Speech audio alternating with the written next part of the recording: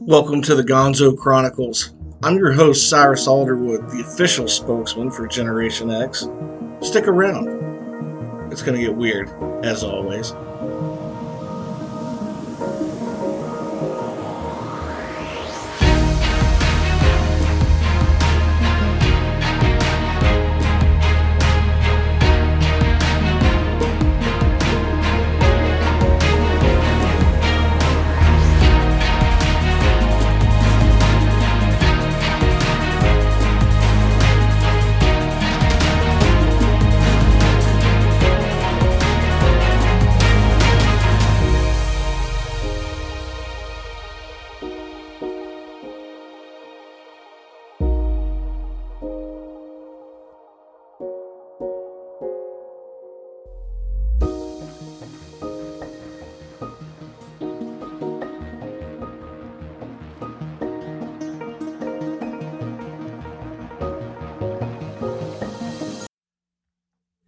Hey. Welcome back. Today's not October. Man, I wishful thinking. I want Halloween, but it's not quite time. It's August 20th, Saturday. So we have preseason football. I have my fantasy football draft coming up next weekend. A trip to Cincinnati. Should be fun. Should be fun. But I'll tell you what, folks. Uh, every day we get closer to Halloween is an exciting day. I love the entire month of October, full of like fun horror films on TV. I try to find a couple extra on Netflix to watch during the course of that month. So, what have I been doing lately? Other than work, um, and working on my Substack, as I mentioned on the last episode, I've been watching classic horror. And I have a Roku TV in the bedroom, and there's an app I found on there for classic horror films. There's probably about 50 of them on there, 50 or 60. And talking about like Creature from the Black Lagoon, Nosferatu, all the greats, right? So if you have a smart TV, try to find an app with classic horror. It's well worth it. It's free and it's well worth it. So I've been actually watching a lot of classic 70s horror films. Case in point, I watched one called Day of the Animals that I found on the Pluto app. Now, I'd seen that movie years and years ago. It's one of those climate movies where the climate's gone awry, the animals are turning on everybody and attacking. It's set in Northern California. Good film. It's got Leslie Nielsen in it. Now, from the Naked Gun movies. Now, if you think it's going to be funny, he's actually a real jerk in this movie. So, very different from some of the parts you may have seen with this guy. So another one I've watched is Let's Scare Jessica to Death. That was actually on. Yeah, I want to say it was on Pluto. I think it was on Pluto. And no, the Day of the Animals is on the Tubi app, Tubi. Um, and on the last episode, I said what I wanted to do with a few Gonzo Chronicles podcasts is actually delve into some classic horror films that were actually based on some real life event. There are some out there. I know when you watch something like the Texas Chainsaw Massacre, they always say up front, this is based on true events. That ominous voice. And a lot of them will steal that from each other. However, there's a really interesting movie that came out in 1976. And it may be one of the first ones to say this is a true story. Actually was a freaking true story. In 1976, this is one of two films from that era that actually were made in Arkansas based off of crazy things that happened in Arkansas. Arkansas might be a crazy place. One was The Legend of Boggy Creek. The other was called The Town That Dreaded Sundown. That came out in 1976, and it was directed by this guy, Charles B. Pierce. It's kind of interesting that he directed this. Well, I'll get into this in a little bit. But this was based loosely on a series of murders that happened in 1946 in Texarkana. And that's right on the border of Texas and Arkansas, but it's on the Arkansas side. So in Texarkana, they called it the Texarkana Moonlight Murders.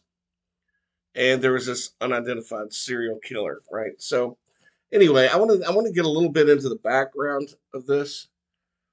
Now, again, like I said, it's set in Texarkana, which is someplace maybe one day I'll go. Who knows? So this masked gunman was known as the Phantom. And what he does is he's actually targeting teenagers in these lovers lanes area around the area. And he in 1946, this is right after World War II. All these these people are coming back from the war, and there's a local military base, and everybody's afraid that's going to close down, but it doesn't. It actually thrives because of the Cold War. So it really takes the town had been through a lot, to say the least. But then, right after World War II, somebody's targeting all these kids in lovers lanes. Um, but this was not any kind of like fiction movie. The Moonlight Murders really shocked this whole community, like right down to its core. It's if you could go back and read some of the old articles online, go do it. I mean, it's not just a movie. So anyway, this movie came out 2 years after Chainsaw Massacre, and um, Charles B. Pierce, he had really did a great job, I guess, mirroring the particulars of the real murders that happened. Um, at the time, when this movie came out after Chainsaw Massacre, people kind of crapped all over it, right? The critics didn't like it. Um, they said what it was like they took real portrayals of violence and kind of dummied it down, made it a little bit comical, things like that. So um, it really was just kind of shunned at the box office. But it's become a cult classic since then. And actually, I just watched this yesterday. Hadn't seen the movie in probably like 15 years or more, actually.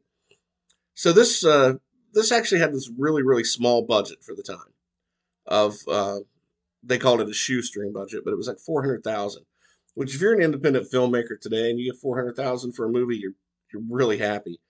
But this was I guess a big budget, I guess a studio movie, but they had just a shoestring budget. And when they started shooting this, like the last part of the script hadn't even been written when they started filming, and they had all kinds of trouble on the set. Cast members are showing up like drunk or hungover. They'd stayed up partying all night. Um, but despite all of this, they got through the movie, and the movie actually made 5 million.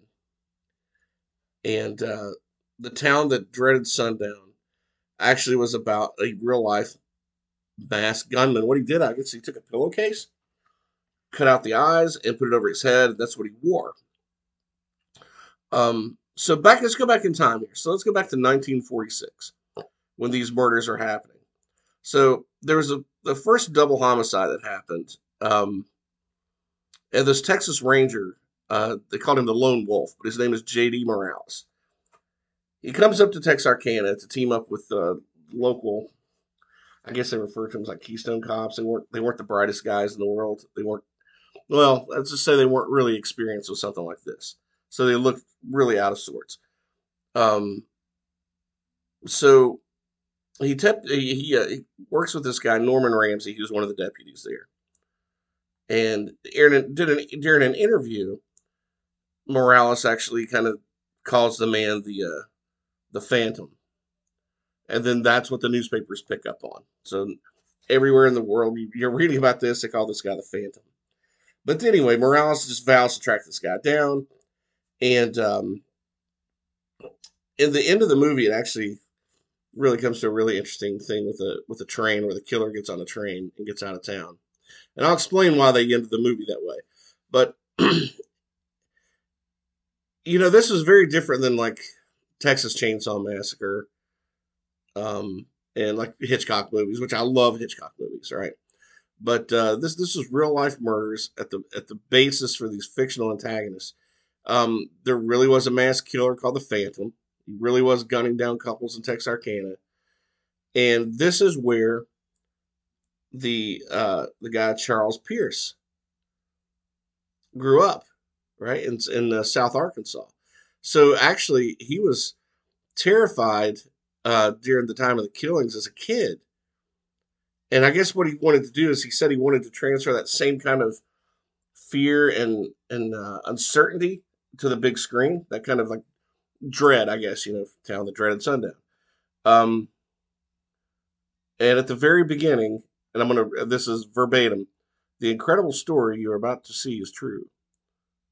Where it happened and how it happened. Only the names have been changed. And that was pretty much it. Um, so back in 1946, this was in February of 46, this guy named James and Robert Hollis, I guess they were brothers. They picked up a couple of gals that were their dates. So they're driving around in their dad's Plymouth, and they drove downtown to Texarkana to the theater to watch a horror movie, ironically. Um, the theater was called the Strand Theater, and at the corner of West and Main, and it's 2 blocks from the Texas-Arkansas state line, which kind of reminds me of a town close by called Bristol, because on State Street, Bristol, Virginia, and Tennessee, right there is the border, right on State Street. So half is in Tennessee, half is in Virginia. We've all seen the little Geico commercial. So it's kind of like that.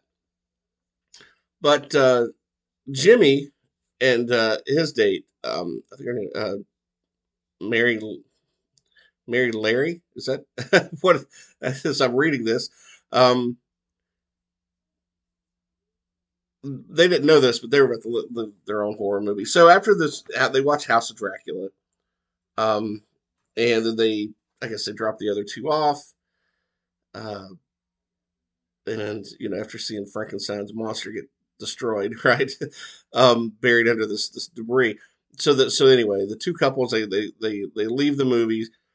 Jimmy dropped off his brother Bob and then his date. So he's finally alone with Mary. And so they go toward this place called Richmond Road. By the time they get to the Lover's Lane, is what it's called up there. It's unpaved. It's getting kind of close to midnight. So Jimmy's a little nervous because he told his dad he would have his car back by midnight, but obviously that's not going to happen because these two are passionately kissing. So suddenly, this light comes straight through the window, according to Mary, who survived this attack. Um,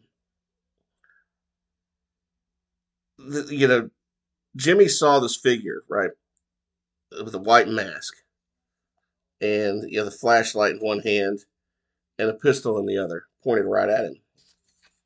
The guy apparently said, "I don't want to kill you. Um, so what do I say?" So the gunman, I guess he tells Jimmy and Mary to get out of the car. Both of them come out through the driver's side door. So they stood there, and it's kind of cold out. They stood there. It's cold as hell. And this guy's just like staring at him, not saying a word.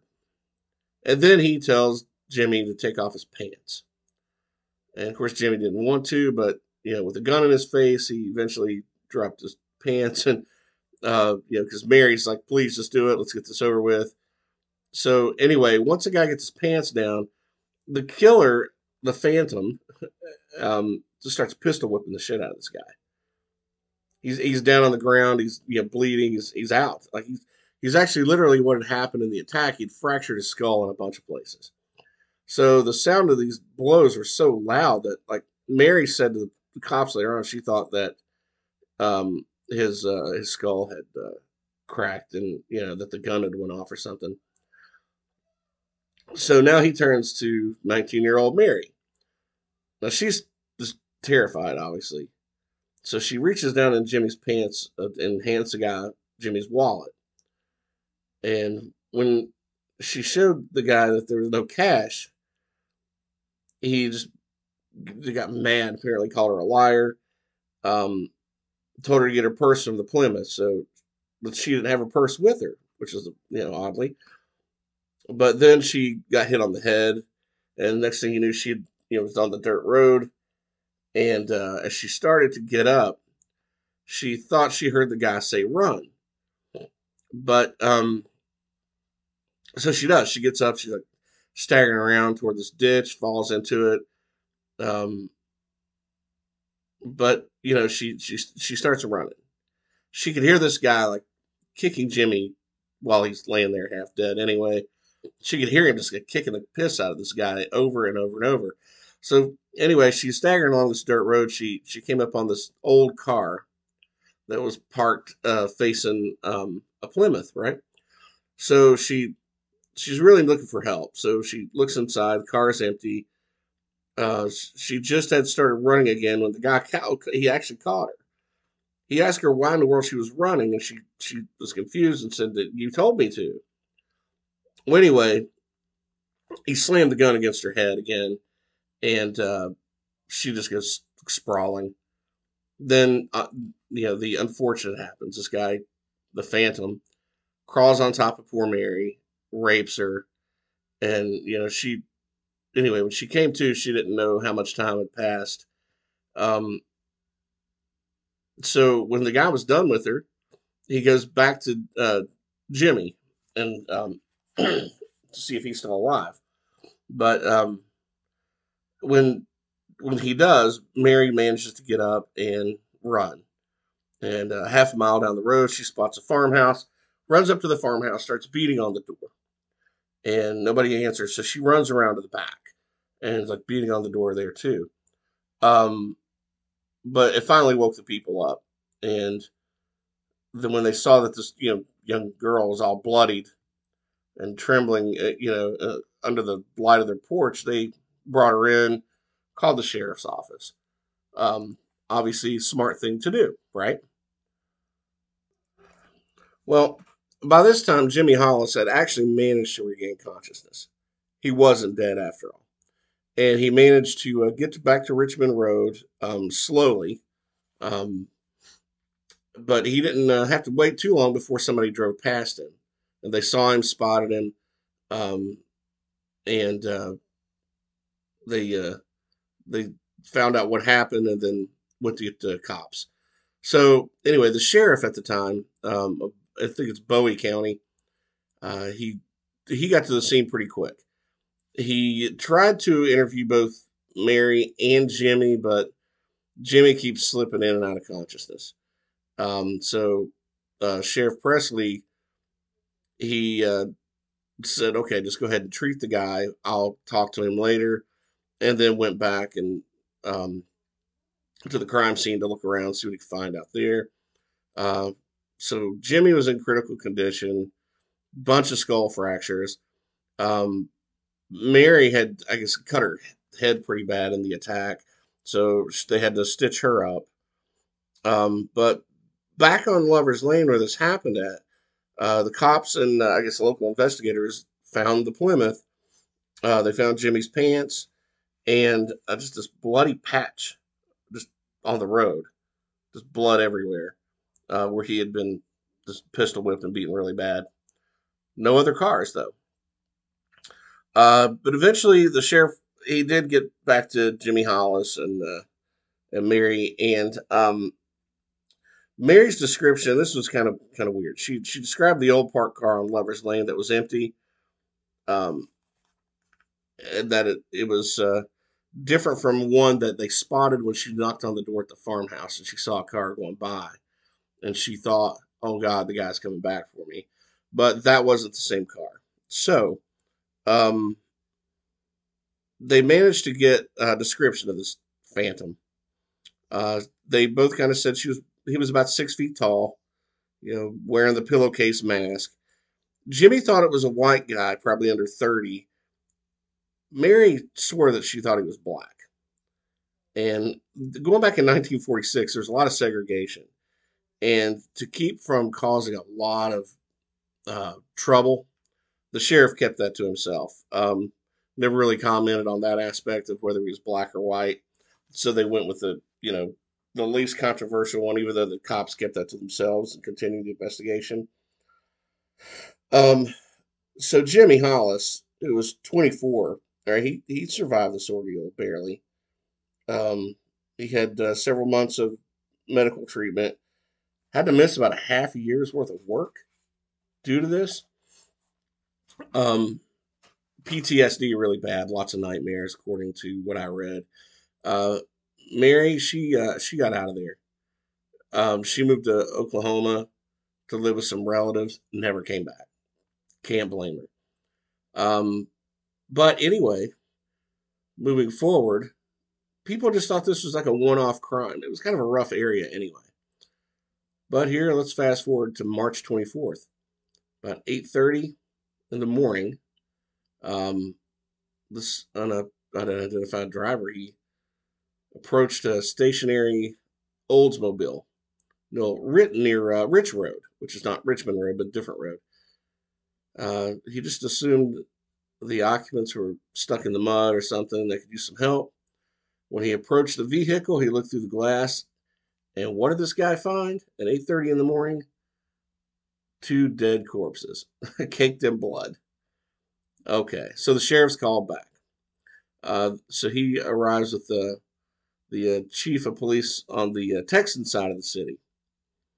So they identify the two bodies as a guy by the name of Richard Griffin, who was 29, and a 17-year-old girl named Polly Ann Moore, both dead. Polly Ann was laying on a blanket, um, covering the back seat. Had a gunshot wound to the back of her head. Her purse is on the floor and empty. Griffin, Richard Griffin, talk about robbing the cradle, 29-17. Man, talk about going to jail today. Anyway, he was kneeling on the floor, right between the front and back seats. Um, he was dead too. There was a lot of blood outside of the car, which the cops decided, after investigating, looked at the scene, they were killed outside of the car and placed that way inside of the car. So whoever killed them, uh, he bundled their bodies in the back of this old Oldsmobile, and people just wandered upon the scene and found it that way, which was pretty rough. Just like with the last victim, poor Pollyann was raped also. The mass killer he struck again on Sunday, April 14th. Um, but nobody found out what happened until sunrise. This guy named G.H. Weaver, he was driving along a place called North Park Road in Prescott, or on his way to Prescott, with his wife and son, when he saw a lifeless body of a young man on the north shoulder of the road. So here the cops came back to the crime scene, so that the guy had been shot through the right hand, the same bullet continuing to strike him on the left side of the face. So when he turned to escape, I guess the guy had been fired twice more, shot him through the back of his left shoulder and in the head. Not far from the body, the sheriff came upon this address book, and he kind of put that in his pocket. Didn't really tell anybody else what he had found at the time. But the victim was a guy by the name of James Paul Martin, 16-year-old kid of a place called Kilgore, Texas, who was from Texarkana. He just had went back home just to visit, to stay with a friend. Uh, so his friend's name was Tom, it says here. So on Saturday afternoon, I guess this kid had asked Betty Jo Booker, his 15-year-old friend that he had known since kindergarten. He asked her out for a date, and she kind of reluctantly agreed. And um, she was a a saxophonist with this jazz group. So Betty had performed at this Veterans of Foreign War dance night, and so she was seen leaving with this guy James, um, between like 1:30 and 2 a.m. That's pretty late for kids back then. So anyway, she never made it home, and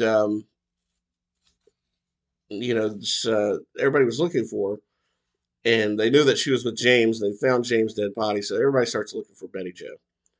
Um, Local volunteers, police, everybody. James Martin's car is nowhere to be found at this point. So the cops assumed, if we find the car, we'll find Betty Jo. Um, but she was eventually found, fully clothed. Uh, she was behind a tree in this heavily wooded area, um, and found around noon later on that day. So she was lying in the leaves. Her right hand was tucked in the pocket of her buttoned up coat, which is kind of odd. She had also been shot on the left side of her face, and again, like point blank range in the heart. So Betty Jo was found on Morris Lane, which is more than 2 miles from where her date was found. And so Tom Moore of Morris Lane informed the police that he'd heard gunshots around 5:30 that morning. So that's roughly when it apparently this has happened. James Martin's vehicle, he was finally located about 400 or 500 yards from the main entrance of this place called Spring Lake Park. Ironically, I live in a place called Lake Park. When I was watching the movie, I was like, huh, I didn't pick that up years ago, but now I do. So anyway, the key was still in the ignition.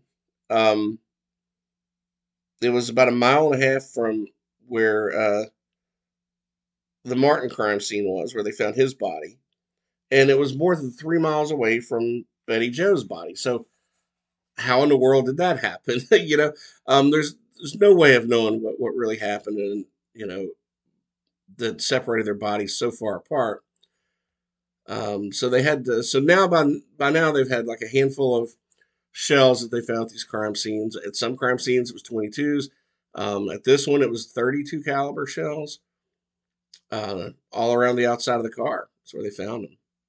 So the slug casings, just really they matched in forensic evidence, and so they said the same pistol that was used on March 24th, the double murder, now matched Martin's body. So now that they knew that they had a serial killer on the loose, everybody's kind of freaked out. The FBI determined, as now that they're in, just like poor Polly Ann and Mary, Betty Jo Booker had been raped. Um, Now her saxophone was missing, but they found it like several months later, about 100 yards from where she was.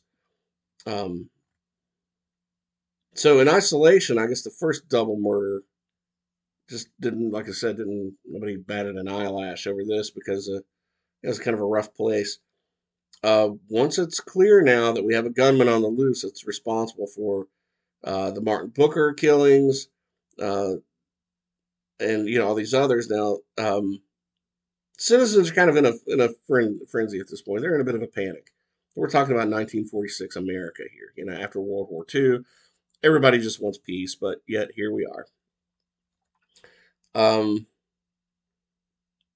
After a few months, like nothing is found out.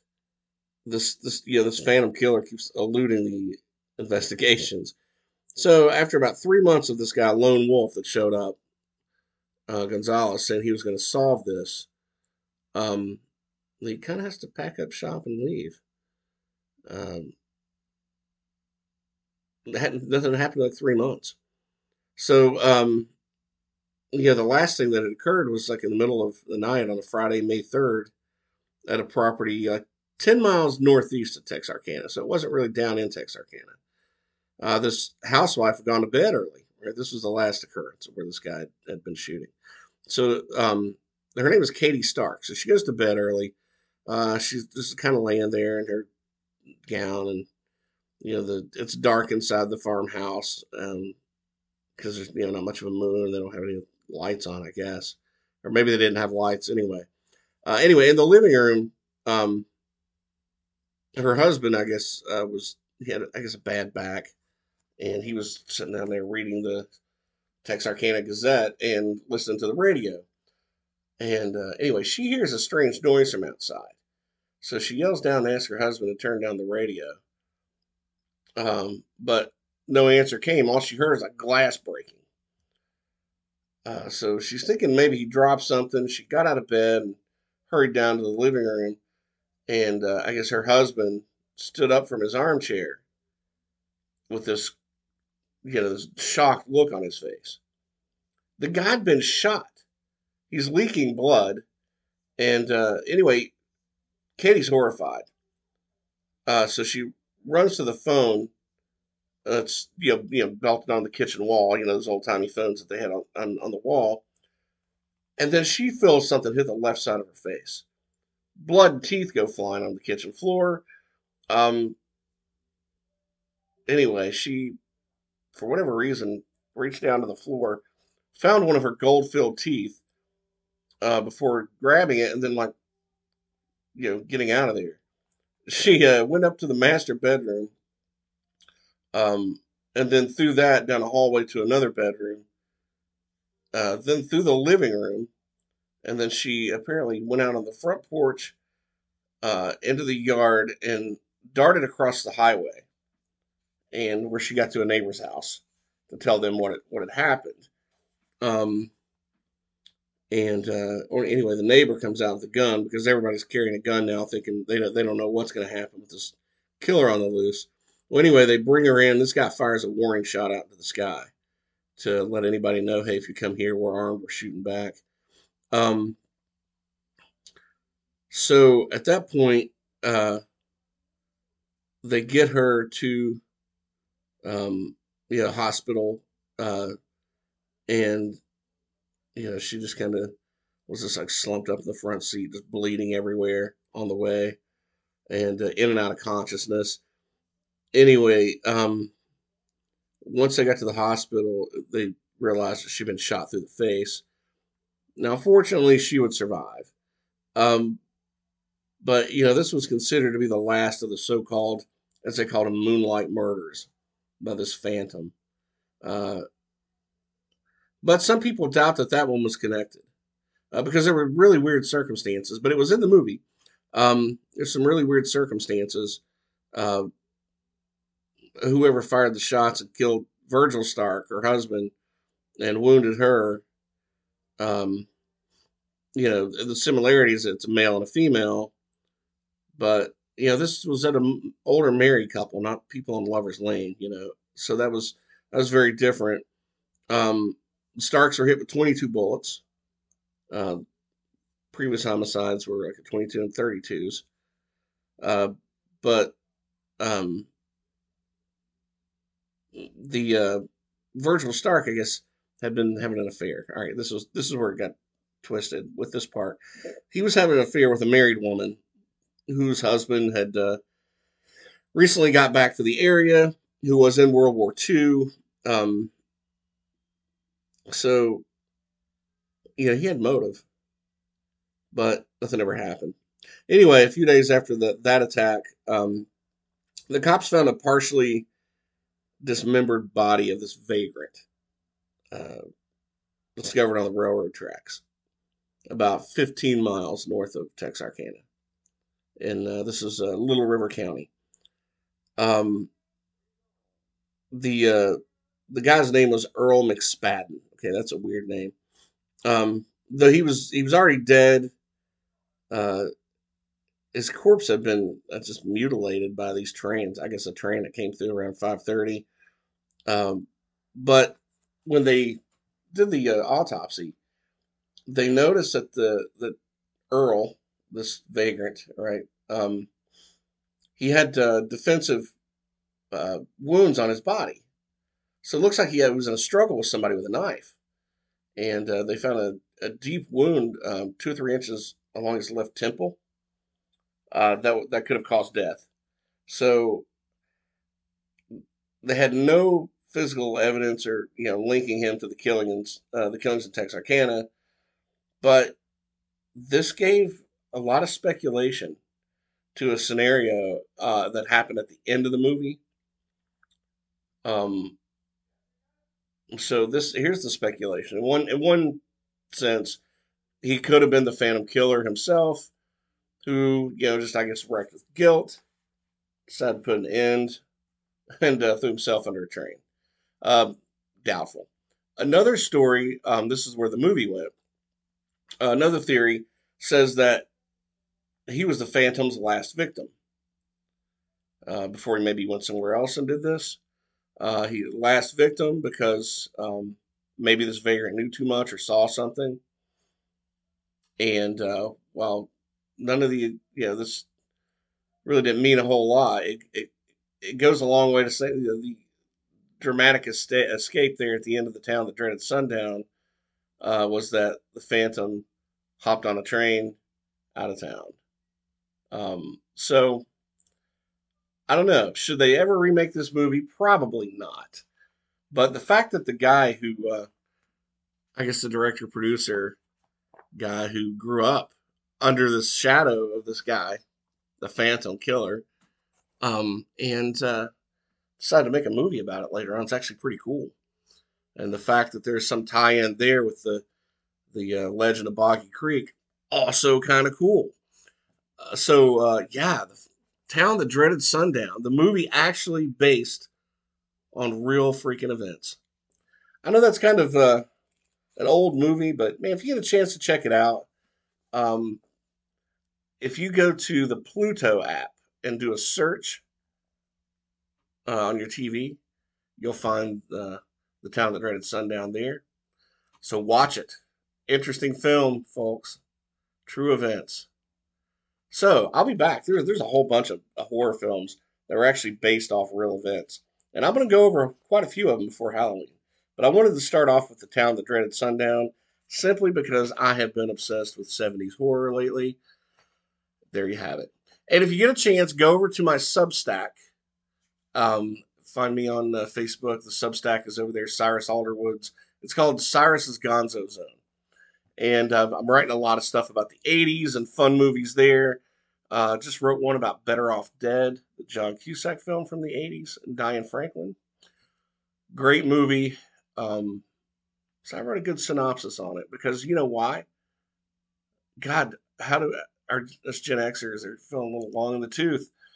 This movie next week will be 37 years old on August 23rd, the 37th year. So happy anniversary to the movie Better Off Dead. Go check out my Substack. Make sure you subscribe. There's a free version, and then if you want a few extra articles, kind of want to get into my head a little bit, you can subscribe for $5 a month, or you can do an annual subscription. Save yourself a few dollars and do $50. It's not much. I want to thank those who are listening who have already subscribed, free subscribers and paid subscribers. Thank you both of you guys, very much. So first, I haven't even really promoted the Substack much, but it's actually starting to grow, and I haven't even done promotion. So thank you to both the free subscribers and to the paid subscribers. I greatly appreciate it. So hop on over there, read some fun stuff, have some fun, leave some comments. Let me know what you're thinking. Did you like Better Off Dead? Did you like this podcast? So maybe I'll do a little write up about the Town That Dreaded Sundown. Thanks again, everybody, for tuning in. I'll be back with another episode soon. Cheers, and I will see you on down the road.